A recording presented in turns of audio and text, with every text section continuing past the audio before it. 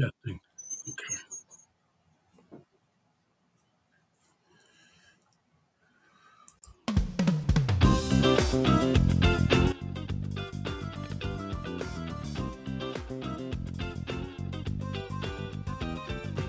Test. Test.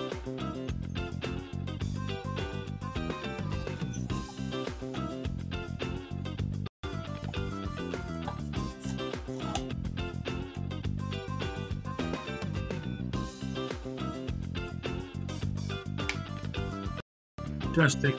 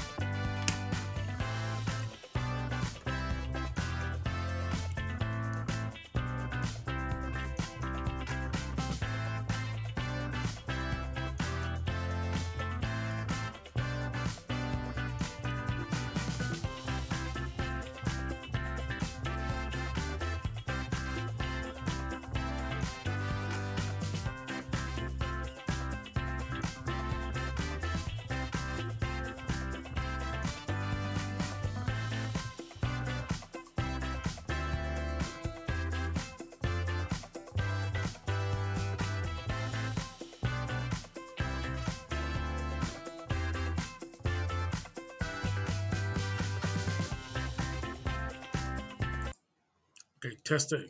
Marlo, are you there? Hi, can you hear me? Yes, I can. Good. You can mute. Terry, are you there? I'm here. Oh, yeah. Speak up a little louder. I'm here. Okay, great. You can mute. Mhm.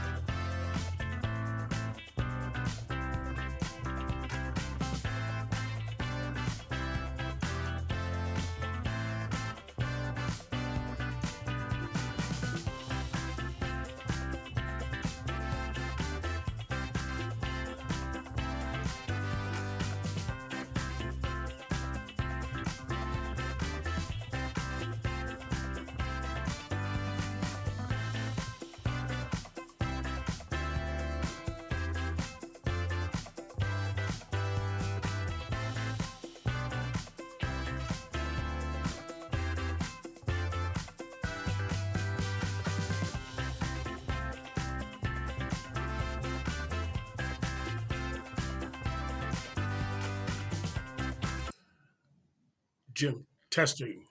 Can you clear? Can you hear me? I'm here. Good. I'll let you mute yourself.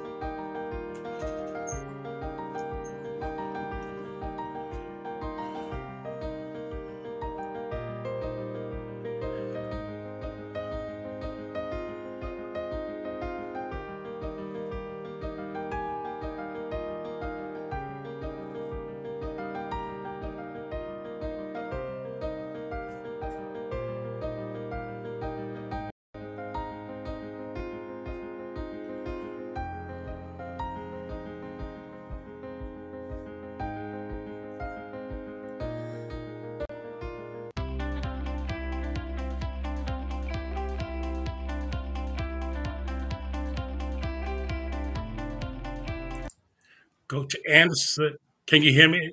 Testing. Yes. All right, great. We're ready to go in a second.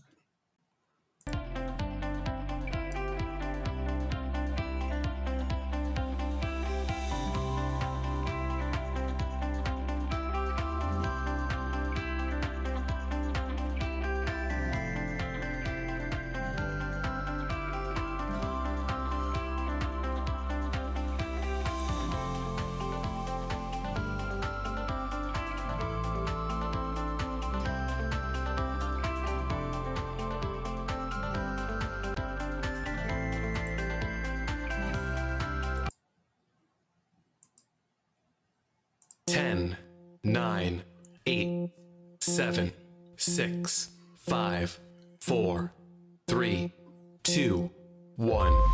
All righty. Good evening. Welcome to another evening of Clifton Burt and Friends, representing the best in women's athletics and HBCU sports. Uh, Tonight, I'm going to start out by introducing our co-host. I'm going to let him say hi to you. Dr. Marlo Kemp, say hi to everybody. Good evening, everyone. Hope everyone is great. All righty. I'm also going to ask uh, a former guest of ours, and she's going to help us some tonight in co-hosting. That is none other than soon to be Dr. Terry Williams. Say hello, Terry. Good evening, everyone. Good evening. It's good to hear from you. We have a special guest, of course, uh, Coach Britney Anderson. We're going to introduce her a little later on, and she'll come on and talk to us. And then my co-host Jim Waddell also will be joining us very, very soon. So let's get started. Our Woman of the Month.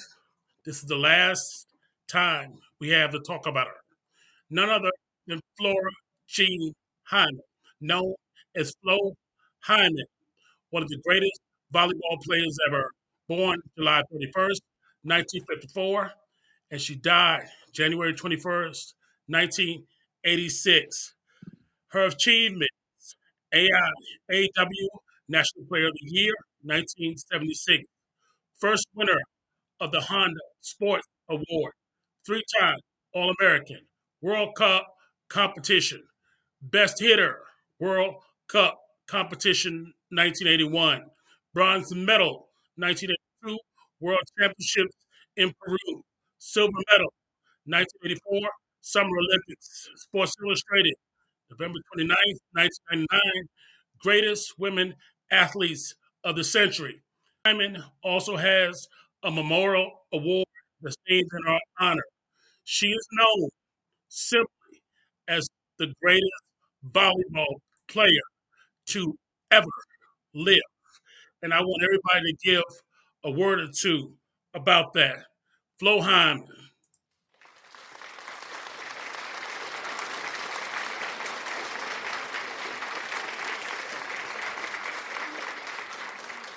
James, I'll start with you. Tell us final words about our woman of love, Flo Hyman, the great volleyball player.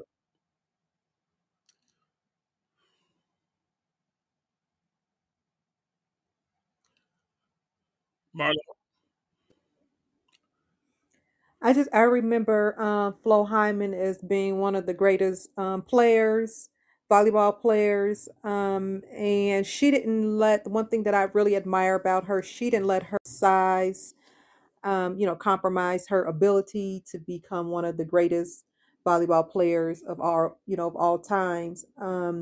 She just kept pressing forward with her greatness and definitely left us a lot to be desired by her.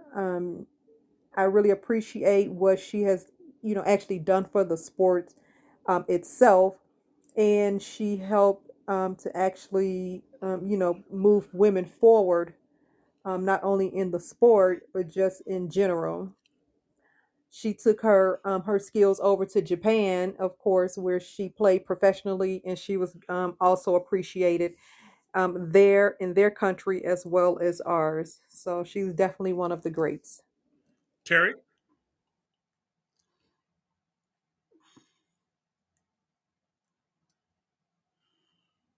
As a former volleyball player, I honestly can't say that I had ever heard of her, but this month I've been introduced to her prowess on the volleyball court, and I'm just so, number one, proud, but Mhm.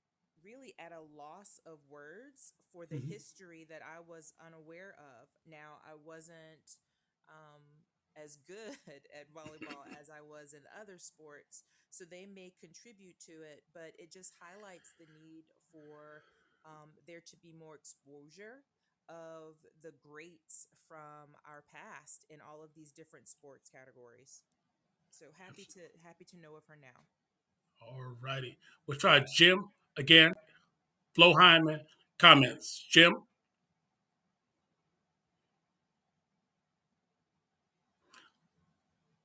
Okay.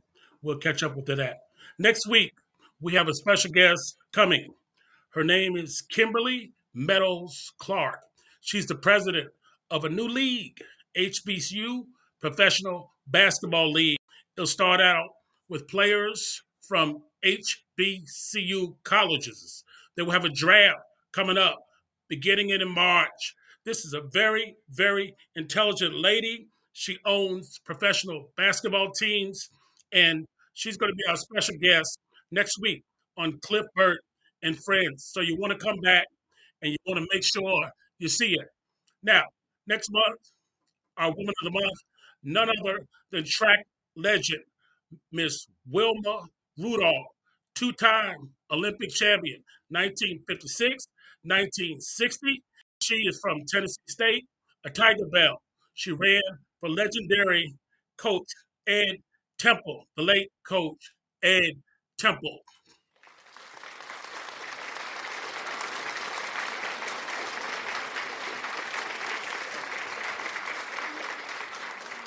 Okay, yesterday at the this weekend at the CIAA tournament, basketball tournament, the John B. McClendon Hall of Fame class inductees happened this past Friday. This is the largest or the third largest conference basketball tournament in America, Division One, Two, or Three. In Baltimore, for the first time, the inductee class were all women. And I just think it's a tremendous admonition for what the women have meant in the CIAA and to athletics.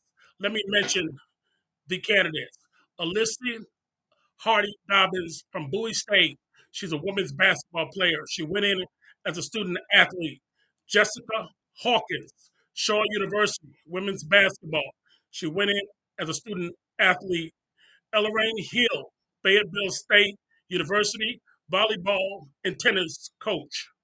And then we have Barbara Pierce, St. Augustine's University, track and field and cross country. She went in as a student athlete.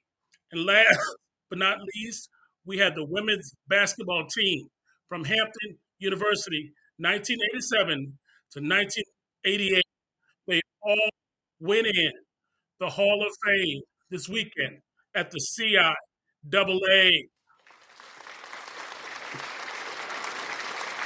Marlo, give us your thoughts. And I also want our other listeners to put their thoughts in the chat room. Dr. Kim. And this is just, they went into the Hall of Fame, you said? Yeah, at the CIAA. They have an inductee ceremony every year at the basketball conference tournament. John McClendon, legendary coach, inductee Hall of Fame banquet, and they went in this Friday. First time ever, 5 women. Oh, nice. That's awesome. I'm just, as a woman, at a former athlete, I mean, it just does me, proud, just to see this accomplishment, especially for all women being inducted to the CIAA hall. So I think it's wonderful, and it just goes to show that that our accomplishments and are not being overlooked at all. Not at all. Terry.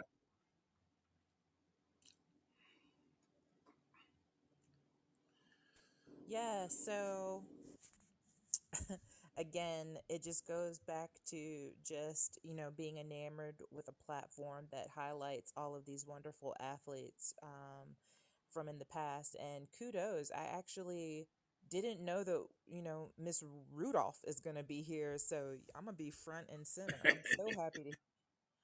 Oh, yeah. She's our woman. Let's see. James, can you get through? Can you type it in the chat if you can? Okay. So we'll continue on. But again, the CIAA doing big things. Now, March Madness has started this past weekend.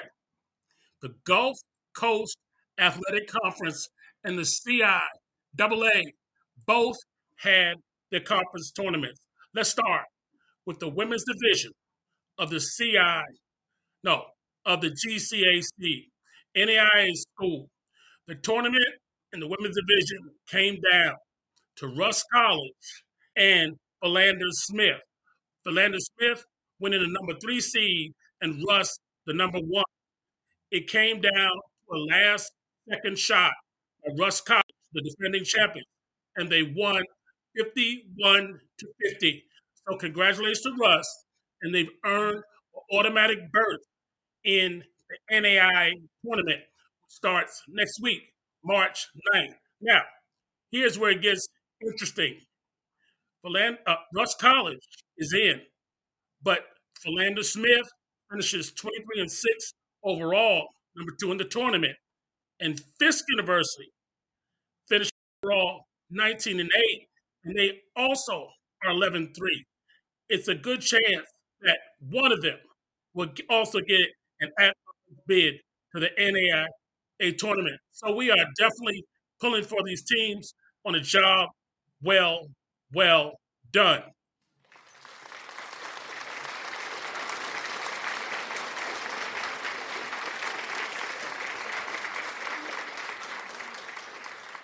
Let's go to the CIAA tournament. And let me say this, for the men's division, Jim will be reporting in the next 15 minutes. So let's go to the women. CIAA tournament. For the first time in history, the Elizabeth City State University Vikings, the women, have won their first title in the history of the school, and they received an automatic berth to Division II national tournament. Now, it's interesting. Last year, this Elizabeth City team lost to Lincoln in the finals, and they vowed to get back, and they got back and got it done. In addition, they went in the number 5 seed in the tournament, and they beat the Shaw Bears, who were the number 6 seed, and made it to the finals. Shaw Bears in the history have 11 CIAA titles since 2000. So they have a history, and Elizabeth City knocked off their history and made history of their own. So congratulations, Elizabeth City State University Vikings, going to the Division II NCAA playoff. Congratulations.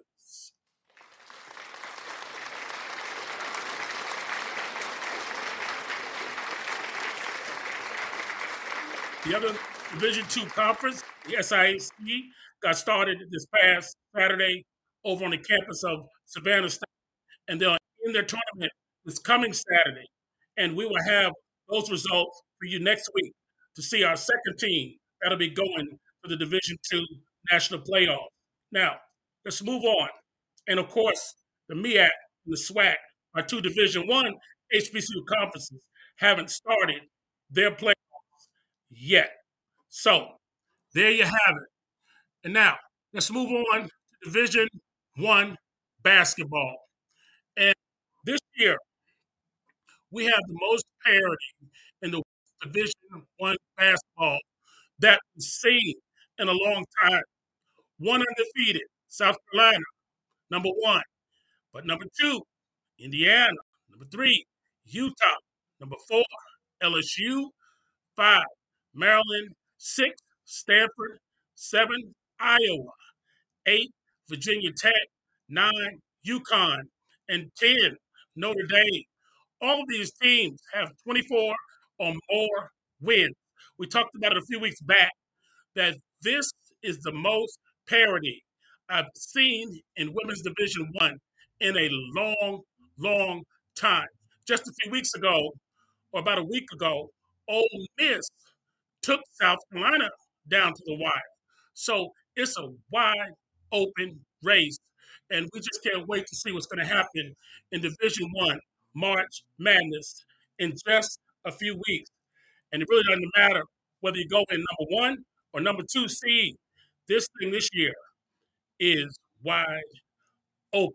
Now, last but not least, before we take a break, this past week, the MEAC conference finished their indoor season, and the ladies of Howard University were fortunate enough to win that title. So congratulations to them. And we'll let you know about the men. Jim will come back and he'll talk about that as well. But congratulations, Howard University Lady Bisons indoor track champions. We'll take a break and then we'll be right back.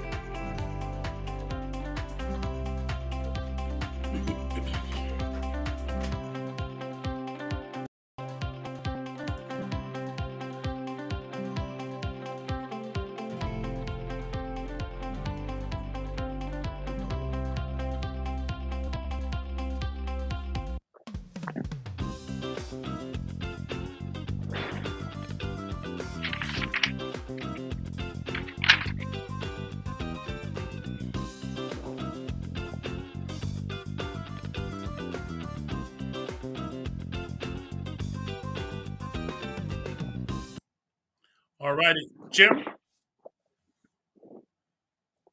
Yes. All righty. So you got it. Can you hear me? Yes, we can. All right. The HBCU players drafted by the USFL, they held their draft last week. Isaiah Bolden from Jackson State, a wide receiver, was drafted number 11 by Memphis. Isaiah Land, an edge player from FAMU, was drafted by Pittsburgh. Keenan Isaac, a cornerback, was drafted out of Alabama State, was drafted by Houston. Darius Higgins, a running back from Virginia State University, was drafted by New Orleans.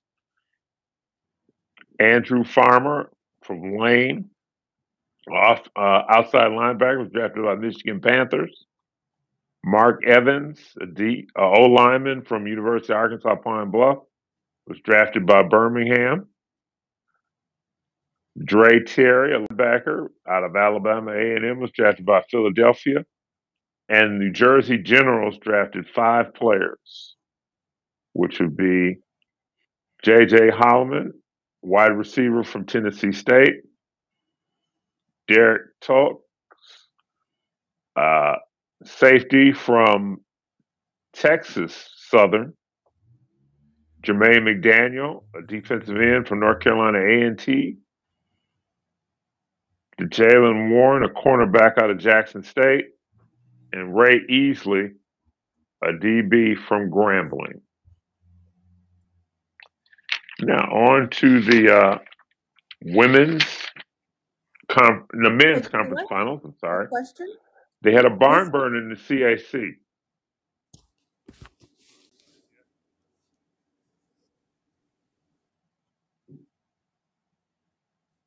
Tougaloo defeated Philander Smith 62-61. Tougaloo led 61-59 with 1 minute and 20 seconds left. Tougaloo dribbled the ball down to the 24-second mark, but missed the shot. Panthers called a timeout, and with 16.1 seconds left. And then Raymond Reese scored with 0.5 seconds left on a putback to tie the game with 0.5 seconds left. Andre Blunt was fouled before any time ran off the clock. He missed the first free throw, made the second to give Tougaloo a 62-61 point lead. And a half-court shot was just missed to end the game by Philander Smith. CIAA, Winston-Salem won 62-57 over Lincoln. Winston-Salem beat the number 1 seed in the tournament, Virginia Union, 45-44 the day before. The Rams in the championship game versus Lincoln had 14 points from Samaj Teal and 11 each from Jalen Gibbs and John Hicklin. As Cliff stated before, the SIAA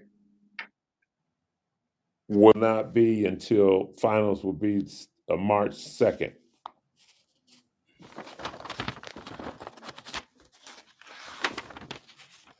Now, we talked last week briefly about the Darius Miles situation and Brandon Miller out of Alabama, where a young lady, Janaea Harris, was murdered on January 15th.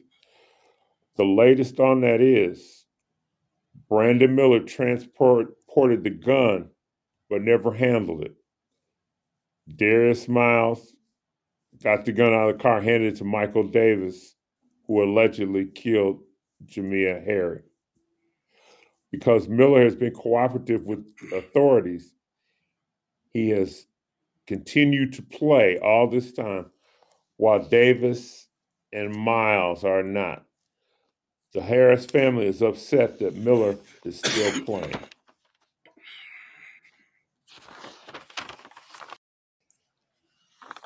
Are there any comments on the Miles, the situation with the players in Alabama? Jim, it'll be interesting to see how this plays out.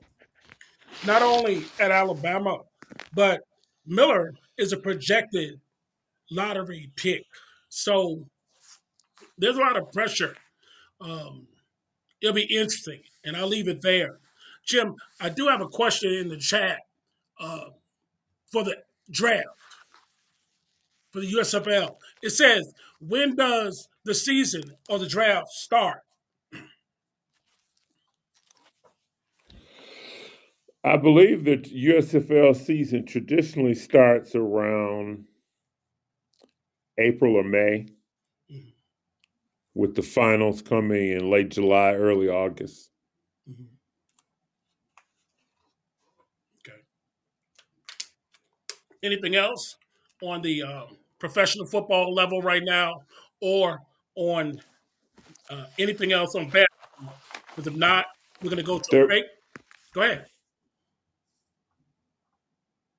okay, I was going to say the HBUs had something called the Legacy Bowl on Saturday, where they Okay. had 47 of the top players in HBCU football play a game. Yeah. It was won 10-3 by team. I forget the guy's name, but yeah, it was a very defensive oriented game. There were a lot of sacks and hits. Mhm. Wasn't a lot of scoring. And I think some of the players shone well in that. They also had I don't want to say it. They had a combine starting last week, and a running back from FAMU, I believe, ran a 4.38. Wow. All the representatives from all 32 teams were there to Great. scout and Great. evaluate.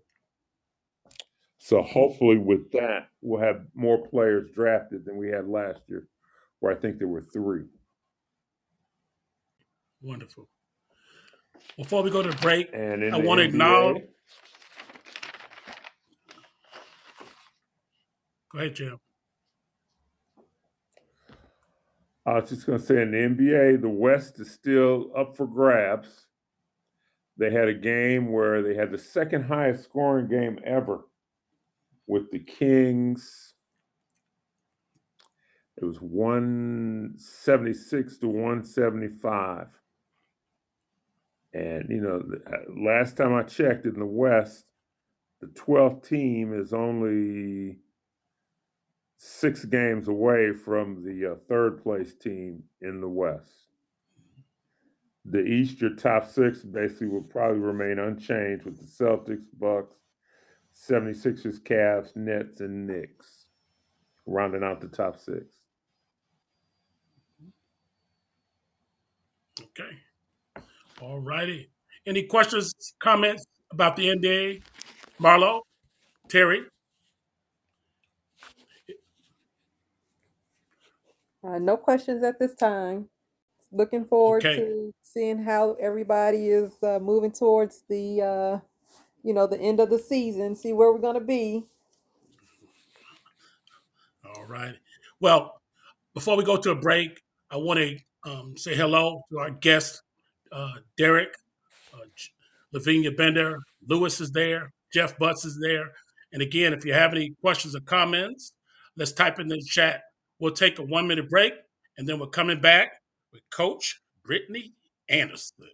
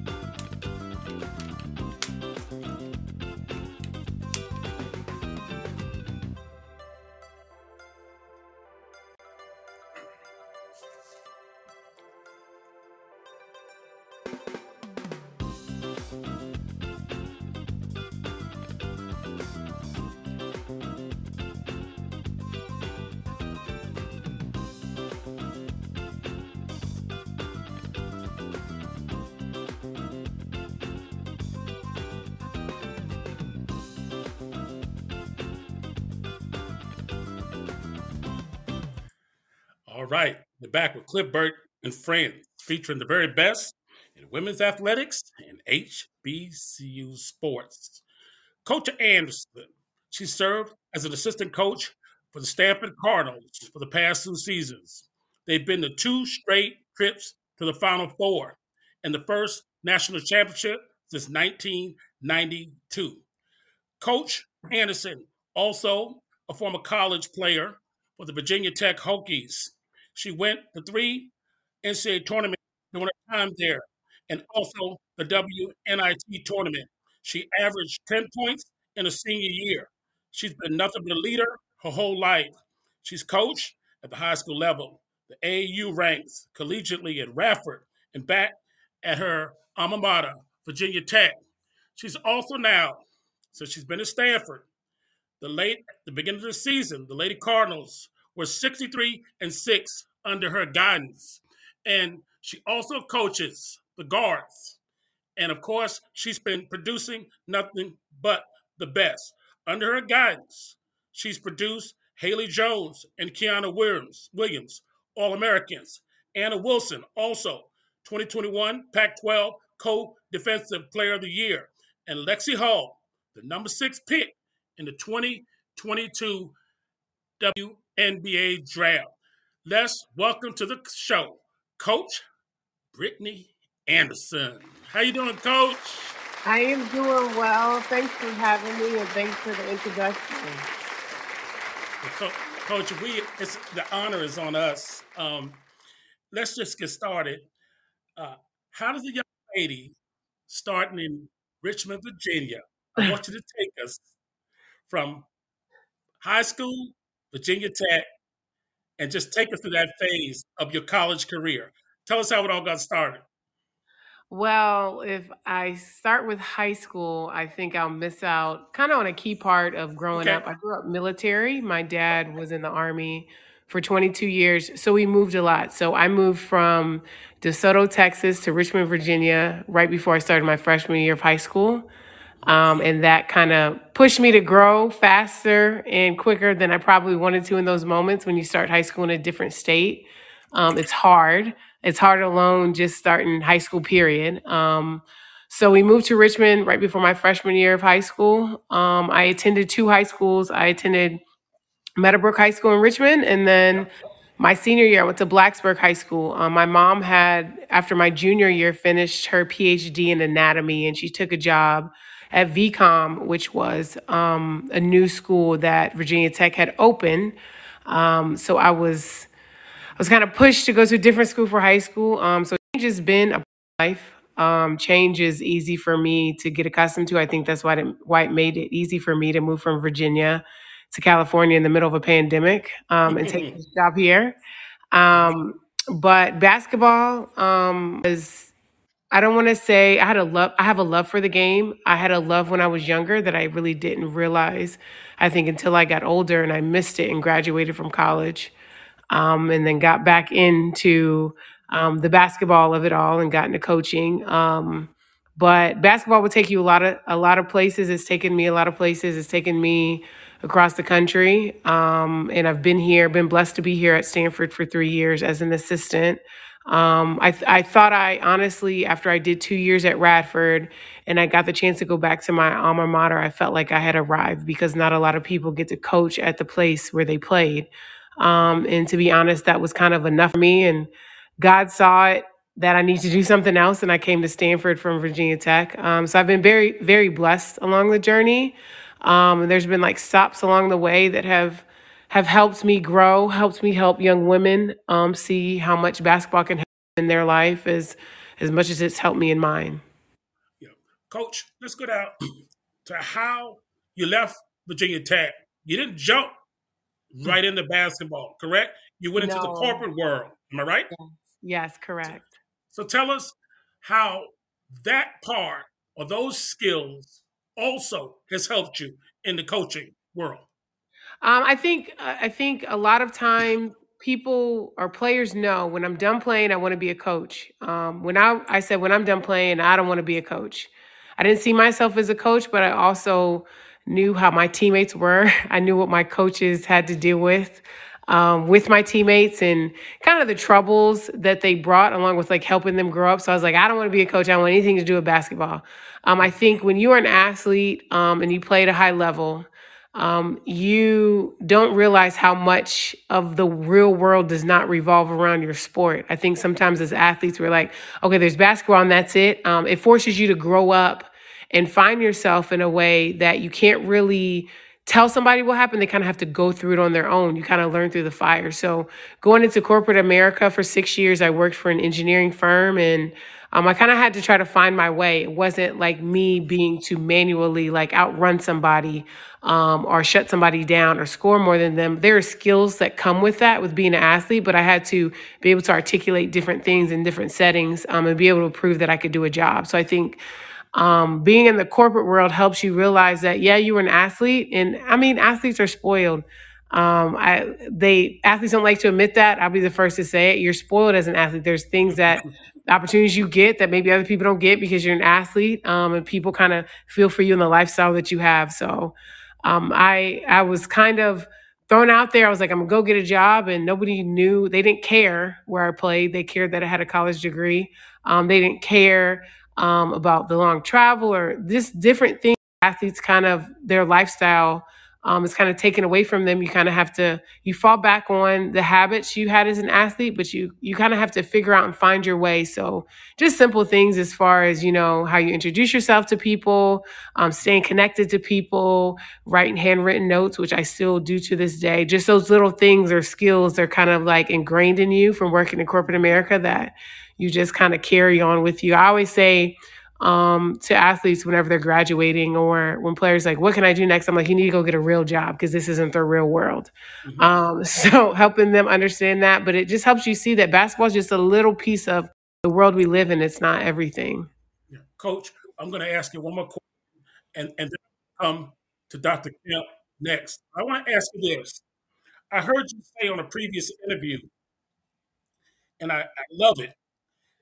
Young folks have to be careful how you carry yourself because someone has to vouch for you someday when you leave this campus, corporation, etc. And how do you drill that into the 18-year-old players when they come to you? Because that is an important concept. I talk to our players a lot about kind of where do you see yourself after this because the ball's going to stop bouncing someday. And there are little times when I can maybe help them learn a lesson. I think they think that, first impressions are everything. And I think sometimes 18, 19, 20 years old, students think, okay, I know everybody knows me, and that's all I need. But helping them understand somebody's meeting you for the first time, somebody's watching you play for the first time, somebody's going to walk by you for the first time. You don't know everybody and you don't know everything. I think it's hard, especially with social media, to get young adults to understand that. And the other thing is they think that they're grown when they move out of their parents' house, but somebody's paying the car insurance, somebody's paying your phone bill, helping them understand like those little things that are blessings, but that they're not going to be there all the time. But I think a lot of times they don't understand who they're coming in contact with. So I try to prep them in like different situations and talk to them about just different things. But I use the court, for example. Like if you go out here and you act out of character on the court, that's what somebody's going to remember you by. You're always going to be that person that did that on the court, and you don't want people to remember you in that way. Sure. Dr. Kemp or Terry, let's open up the mic. I want to hear from you. Question for Coach Anderson. Not a question, but Hi, Coach Anderson. Welcome to the show. This is Dr. Marlowe.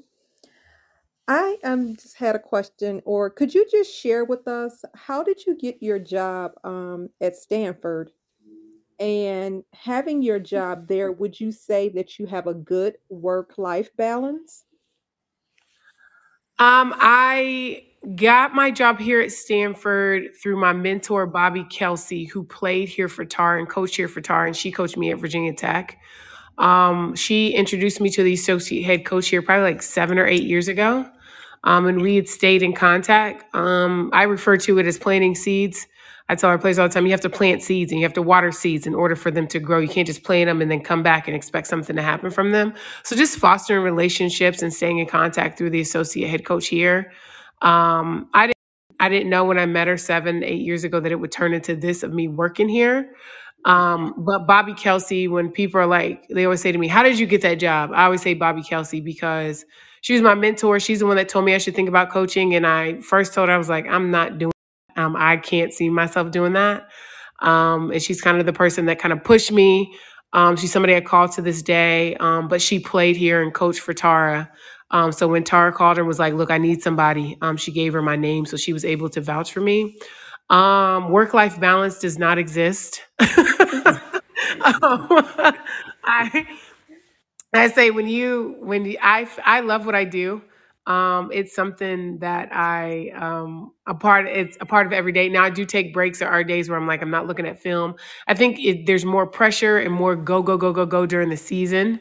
And then during the summer, it's kind of a little bit more relaxed. But I make it a point to have like my self-care days or self-care time where I might go get a massage or different things.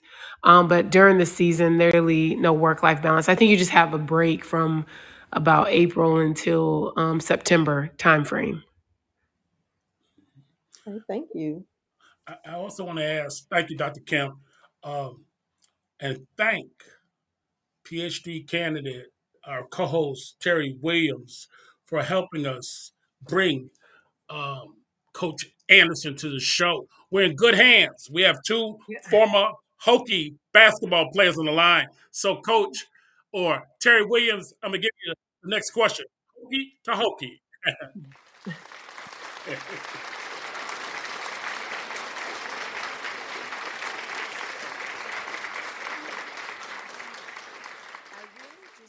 To take a step back and highlight one of the comments that Britney mentioned, and it was the life of the athlete is quite spoiled. And I don't really have a question, but I just wanted to highlight this a little bit because your day is so structured. Yes. Is quite preventative of learning life skills that are necessary and time management of your own, like internal time management, not that you have to be somewhere because if you're not, then you're not going to get your per diem, or if you don't show up somewhere, you're not going to get the playing time that you think you deserve. It's bigger than that, right? So I just Yes. want to talk to Britney because did you play overseas, Britney? I did not. When college was done, I was done. I was like, that's it. But it opens up a conversation about what I would like to say is just the delay of career progression. And to be completely honest, I did have the opportunity to play when I was overseas, but it was very disenchanting for me. And at one point, I really just looked around and I was like, I'm literally floating in life. I'm not really getting anywhere. And that was the moment that I retired. How are you going to impress upon the lady athletes who, oh my gosh, thank the Lord they have so many more options to go play professionally in different places, but how would you help them understand the bigger picture while they're still in this very tightly controlled and in some ways micromanaged environment, which is collegiate sports? I think a lot of it more so now than it has been previous than probably about like 5 or 6 years ago. They have opportunities in the summer for internships. And a lot of times they don't. A lot of times people are like, I don't know if I want to do that, or I just want to take a break. And helping them understand that, yeah, they might be taking a basketball break, but now it's kind of the time to get ahead or try to figure out kind of what you want to do. I think the biggest thing for me is talking to them about the basketball's going to stop bouncing. Do you want to have somewhat control over when it stops bouncing, or do you want basketball to say, I'm done, it's enough, and kind of leave you with your hands out? Like, what can I do next? So helping them like understand that they're going to have to step into another phase of their life. So in the summertime, like figure out what you like to do, figure out what you don't like to do. And I think a lot of times with young people now, when they don't like something, it's like it's the end of the world. They don't see it as, okay, I don't like that, but I might try this. They don't see it as like a what's next thing. They just see it as the end of the world. So helping them understand that basketball is not forever. And I share a lot of articles with them about just career transitions after playing, just so they can see it from like there's not a one path of how you approach the next phase of your life. There's different things you can do to get there. Coach, I'm going to come to Jim for the next question, but I just want to give our audience a real picture of all or not clear who Tara Vanderveer is.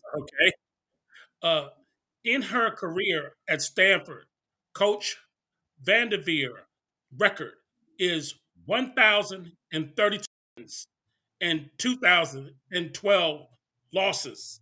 And her overall career is 1,184 wins and 263 losses for an 81 percentage of winning. She's in a class over the last 30 years that really about four women's coach sit. Pat Summitt, the late Pat Summitt, Gino Ariema, Vivian Stringer, and Tara Vanderveer. That's what I can think of in the women's division that have gone over 1,000 wins. So, Coach Anderson, here's this lovely young African American coach at Virginia Tech who gets a call from Stanford. I mean, what's going through your mind back then? This is not another program to move up a little bit. Yeah. Huh? At first, everything had when she called me, everything had slowed down. It's like the world had stopped because of COVID. So when she first called me, I talked to her on the phone. I got the phone, and then I was like, "Did I really just talk to Tara?" And it was very. She's very personable. She is funny. I think a lot of people like she is a jokester. She's a pretty funny person.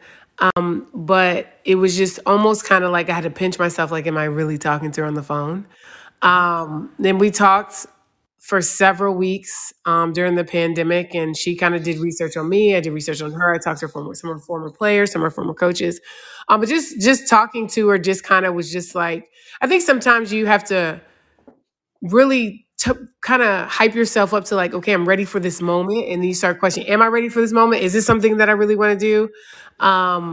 But just trusting yourself and your gut and just talking to her that this is kind of what my next step is and going with it. I'm not going to lie and say I wasn't nervous, ready. But I mean, she just, from the conversation, she instilled in me that I was going to be okay and that she would help me along the way. And I think that's what helped me make the jump. All right, James. Yes, thank you for coming in, Brittany. I have one question about the travel in the Pac-12 since it's so spread out. I think the distance from maybe Washington to Arizona might be 1,500 miles, and then going out to Colorado and Utah, another 1,000 miles. Do you guys travel by plane? We do. We charter. The travel was something I had to get used to. I'll be honest with you, coming from the ACC where everything's like a 3-hour drive or hour and a half flight. And then we have travel partners and we travel, we'll leave on Thursdays and play Friday, Sunday. So you'll go play Utah and Colorado and come back, or they'll come play you and then go home. So it's kind of like a long weekend. But we do charter. Coach. Okay, and you guys are rumored to be one of the schools in line for the Big Ten. Do you think that would affect travel, having a cross-country trip with Absolutely. college athletes? Absolutely. I'm like, I go back and forth about it. It sounds good until it doesn't. The time changes a lot. I don't know if it will happen. Everybody keeps telling us it's going to happen. I'm just like, that's just a lot of flying.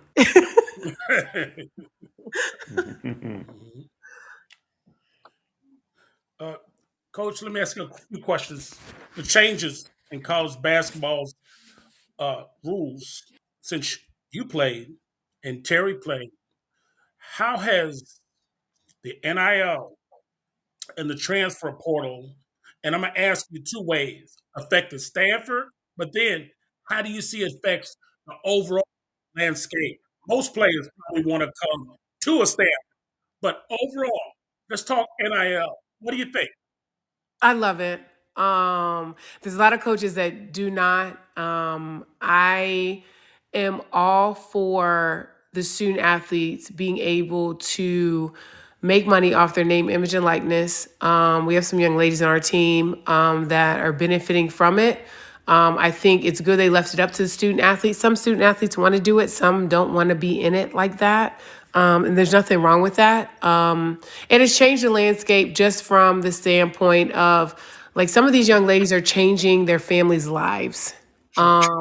I grew up knowing that if I wanted to go to college, basketball was my way to college, and that's how I was going to go to college. And I need to get a scholarship to go because I was the oldest of three, and my parents didn't have money to pay for us to go to college. We didn't have a college fund. So I'm all for it because there are young ladies out here that are making probably $1 million off their name, image, and likeness, but they're also able to invest that in different ways that I think is going to help them as they move forward. So I'm all for it. I think it's changed the landscape just from like student athletes. These young women are making decisions based off of NIL and collectives, which I think is a really good thing. There's some coaches that are against it. So I'm for it. I haven't found anything wrong with it yet. Transfer portal, second part. The transfer portal, I was a person that called home and told my parents, "Hey, this is hard. She's so mean. She's hard on me." And my mom said, "Call me when you have a real like life or death issue. Don't call me complain unless you have a real life or death issue." I think there's some situations where student athletes have made a decision and they realize they didn't make the right decision. I think there are situations where student athletes probably things aren't going their way. And, sometimes you got to be able to figure out how things are going to go your way. But I'm not against it because there are a lot of student athletes that make decisions because this is what their parent wanted them to do or what their AU coach wanted them to do. And they're not the ones that are going to be there doing the schoolwork or running sprints or working out, making it through practice. And they get there and they realize I came here because you told me to come here, not because it's where I wanted to go. So there's different reasons why people put their name in the transfer portal, but I think that these student athletes are realizing the grass is greener where you water it. And sometimes it's not always somebody else's fault. Sometimes there are things that you have to do to be a part of a team that some people aren't willing to do. So people have really good, legitimate reasons, and there's nothing you can really like. Everybody has their reason. And I don't want to sound like I'm judging everybody off of their reason, but there are times when sometimes they make the wrong decision, but it's not really their decision. There's a lot of pressure on these kids to make a decision to go certain places because it benefits an adult. And I think that that's wrong. So some players put their name in the portal for that reason. Wow. Coach, I have a question or a statement about Stanford. Mm-hmm. And I've always admired this. The graduation success rate for the student athletes, not just basketball. Let's hear this. In 2000, this is the latest study, 19 that I got, that 96% of Stanford athletes graduated from most of their programs, but for 20 of their programs, you had 100% graduation rate. And 11 women's programs had 100%, including basketball, and 9 of the men's programs had 100% graduation rate. I guess these are the worst programs that had 90% softball, diving, wrestling, lacrosse, and football. And this has been going on at Stanford a long time. Let me take it further. Stanford also, in 2018 and 19, captured its 25th consecutive Learfield Sports Director Cup. It's presented to the most successful intercollegiate athletic department in the country. Stanford has 36 varsity sports and has won at least one NCAA title in each of the past 43 academic years, the longest streak in the NCAA in history. Now, how do you keep up that kind of excellence academically and athletically in that many sports. What are you guys doing at Stanford? I think it is the excellence of the university academically, but also the student athletes kind of push each other indirectly, unbeknownst to them. I think they set the bar high, and they are all around each other for a common goal. And they all have big dreams and big goals that they want to fulfill. And it's just amongst all of them. And it's kind of like how they live. It's their everyday. It's just from day to day. This is kind of just what we do. Um, and I learned that very quickly my first year here. Simone Manuel was still training here at the pool, at the outdoor pool in the athletic zone, and just kind of seeing like how she went about her day of just the training, but how she was just amongst the student athletes here. And they kind of pick their brains about different things and they can talk about pretty much any topic. So they quickly realize once they step on campus, you're more than an athlete here. It's yes, you can achieve these things on the court or on the field, but also what are you doing in the classroom? And I think it's just the culture that is here. And they catch on quick. They just catch on quick and keep going. I'm gonna we applaud that. We applaud that. Go Stanford. Go Stanford. Basketball question as we're coming down the stretch, and then I'll go to each of our co-hosts. March Madness. Now, I've been praying all day, Coach. Will I talk about this or not? You guys had a little tough one the other night against Utah, but there is so much parity this year between 1 and even 16 in the country. You know, I used to call it the UConn, Stanford, University of Tennessee, and I'll be polite. I'll put Virginia Tech Invitational. Not anymore. What do you think is causing this parity from this many teams in the women's division D1 college basketball? I think it has a lot to do with the head coaches that are leading these programs. You have a lot of head coaches who have came up through the ranks, or they've gotten their opportunity at some of these programs, and these young women are making decisions to go do what's best for them and not do what everybody else is doing. So I think that has a lot to do with it. I think you saw it a lot on the men's side where, I might be number 2 in the country, but I'm not going to go to Duke. I'm going to go to St. John's, or I'm going to go to Villanova. So you had the guys doing something different. I think the women are doing that as well. And they're doing it. They want to play for different coaches. I think social media has allowed student athletes to see head coaches in a different light, to kind of understand them better and see them from a different point of view or perspective. But I mean, I'll just speak on like just yesterday, Niele Ivey wins the ACC. She's the first Black female head coach to win a regular season conference championship, where she's kind of created her own path. But I think she just might speak or have a different relationship or connection with student athletes in a different way. So I think social media has helped that a lot.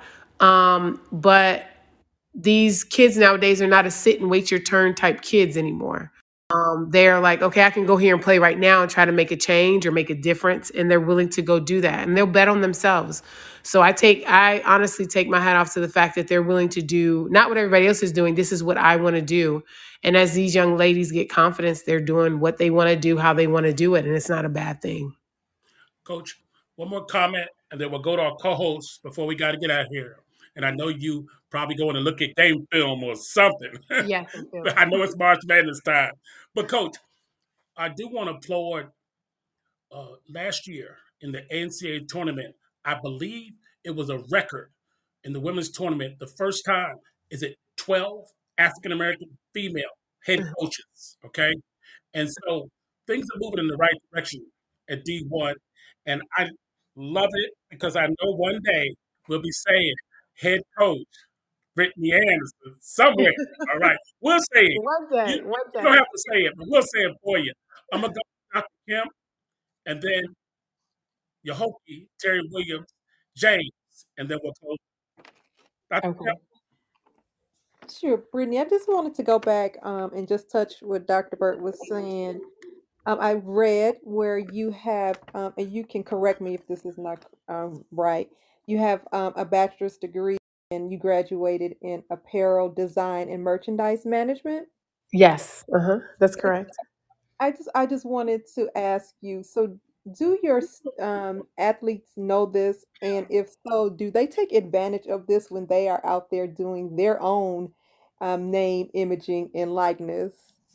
I think they discovered that 2 years ago here. They started asking me all these questions.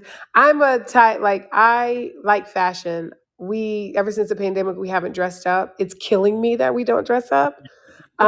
So they have, and they see social media and stuff. So they ask questions all the time about like different things and kind of what my career goals in the fashion industry was.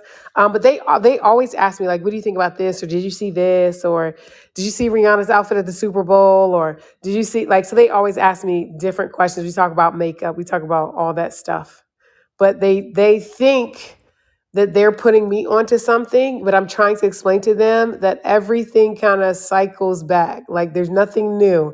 Like we used to do that, or this used to be in. So they're kind of, as they quote unquote discover new things, I'm like, okay, but we've been doing that. So Great. Thank you. Terry, assumed to be Dr. Williams, Terry Williams. I think that's so funny that the girls' reaction to your interest in fashion is thus. I mean, it's almost painful for the world to acknowledge that black women can be athletes and super fashionable. Well, just basically look good doing it. You know what I mean? Look at all the stir that the Venus and well, the Williams sisters, Venus and Serena, when they first came onto the tennis scene and they started to change up their outfits and what a stir it was at Wimbledon. Did you ever consider yourself being fashion forward in that regard? There are some coaches, we won't say names, who are out there stirring up the public with their outfits and they look great. I'm not saying anything as a fashion lover. I can't say or knock anything, but why do you think it threatens people thus? I think it's the confidence that goes along with what black women wear on the sideline. I think that is the issue. They are, and I say they, I think the rest of the world is not willing to accept things for what they are, black women for what they are, how they present themselves. I think they just have issues with that. But I think there's a piece of the rest of the world that wishes they could do it themselves, but they just can't do it. Mm. So I think that part of it is funny to me, just because we are not, we're going to do what we're going to do. If I'm going to change my hair, I'm going to change my hair. If I'm going to wear these shoes, I'm going to wear these shoes. But they don't have the confidence to do it. And it doesn't have to be quote unquote in, or they don't have to see somebody else do it. But I mean, I always I'm on social media all the time to see what somebody wore to a game, how they wore it, what they wore. And honestly, it is, for me, it just puts a smile on my face because I think when people think of a coach, they think a coach is supposed to look like this, act like this. But let's just be honest, I know I didn't relate or get along with every coach that was on the coaching staff. There's a coach I connected with. And it's a connection that comes in with this as well. So I think it's here to stay. I think they've accepted it. I think as black women win as head coaches, then it's just kind of like, okay, well, what's next? They can't do anything once you start winning. That is so Mm. true. Do you think that fashion wars might help to contribute to the increase in pay in the WNBA at some point? How long do you think it will take before we see some really cool? Um, I think, I think once people realize that these young women are making more money off the court than they are on the court, I think that is what will get people's attention because I think what's getting ready to come, I think some of these young women are going to decide not to play in the WNBA. They'll play overseas for however much they're getting paid, which is like triple what they're getting in the WNBA. But then they're also doing other things just based off of their name, image, and likeness. I think that's the issue. But also, you're also seeing players stay in college to use their COVID year because they're going to make more NIL money than they would a WNBA Wow. salary Wow. in the first couple of years. And I think that's the eye-opening part they want these young women. There are a lot of young women who are coming back for a 5th year and some even a 6th year. And it's making the WNBA upset because they need them to come into the WNBA to help grow it, but they're making more money off of NIL. So I think as that starts to become more real to them over the next couple of years, I think we could see a big change. Okay. We have a few things in the chat box, and then we'll go to Jim. Our sponsor, Pamela Renee, says individuality.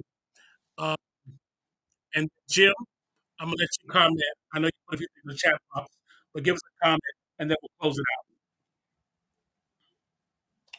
out. Okay, Coach, and I enjoyed your interview. But my one last question to you is, what advice would you give any young lady who's starting out on her journey playing basketball collegiately? To be coachable and receptive.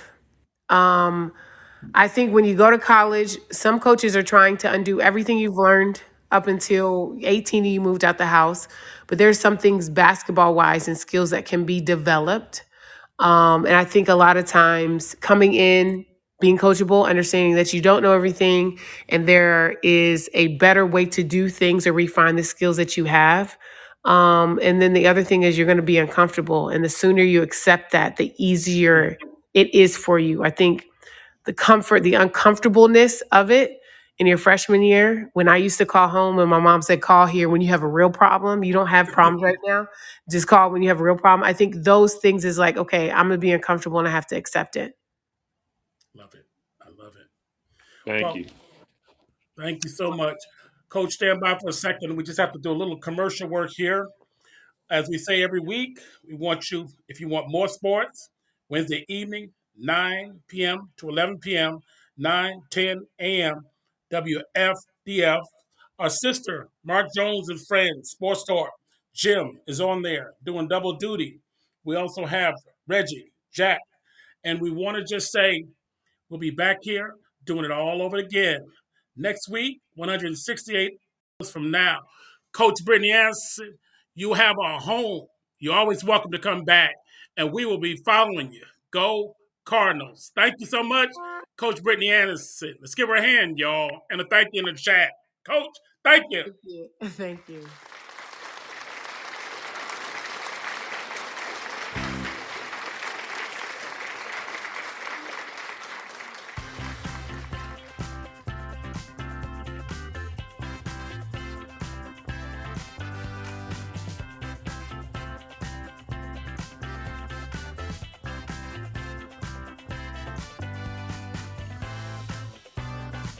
Mm-hmm.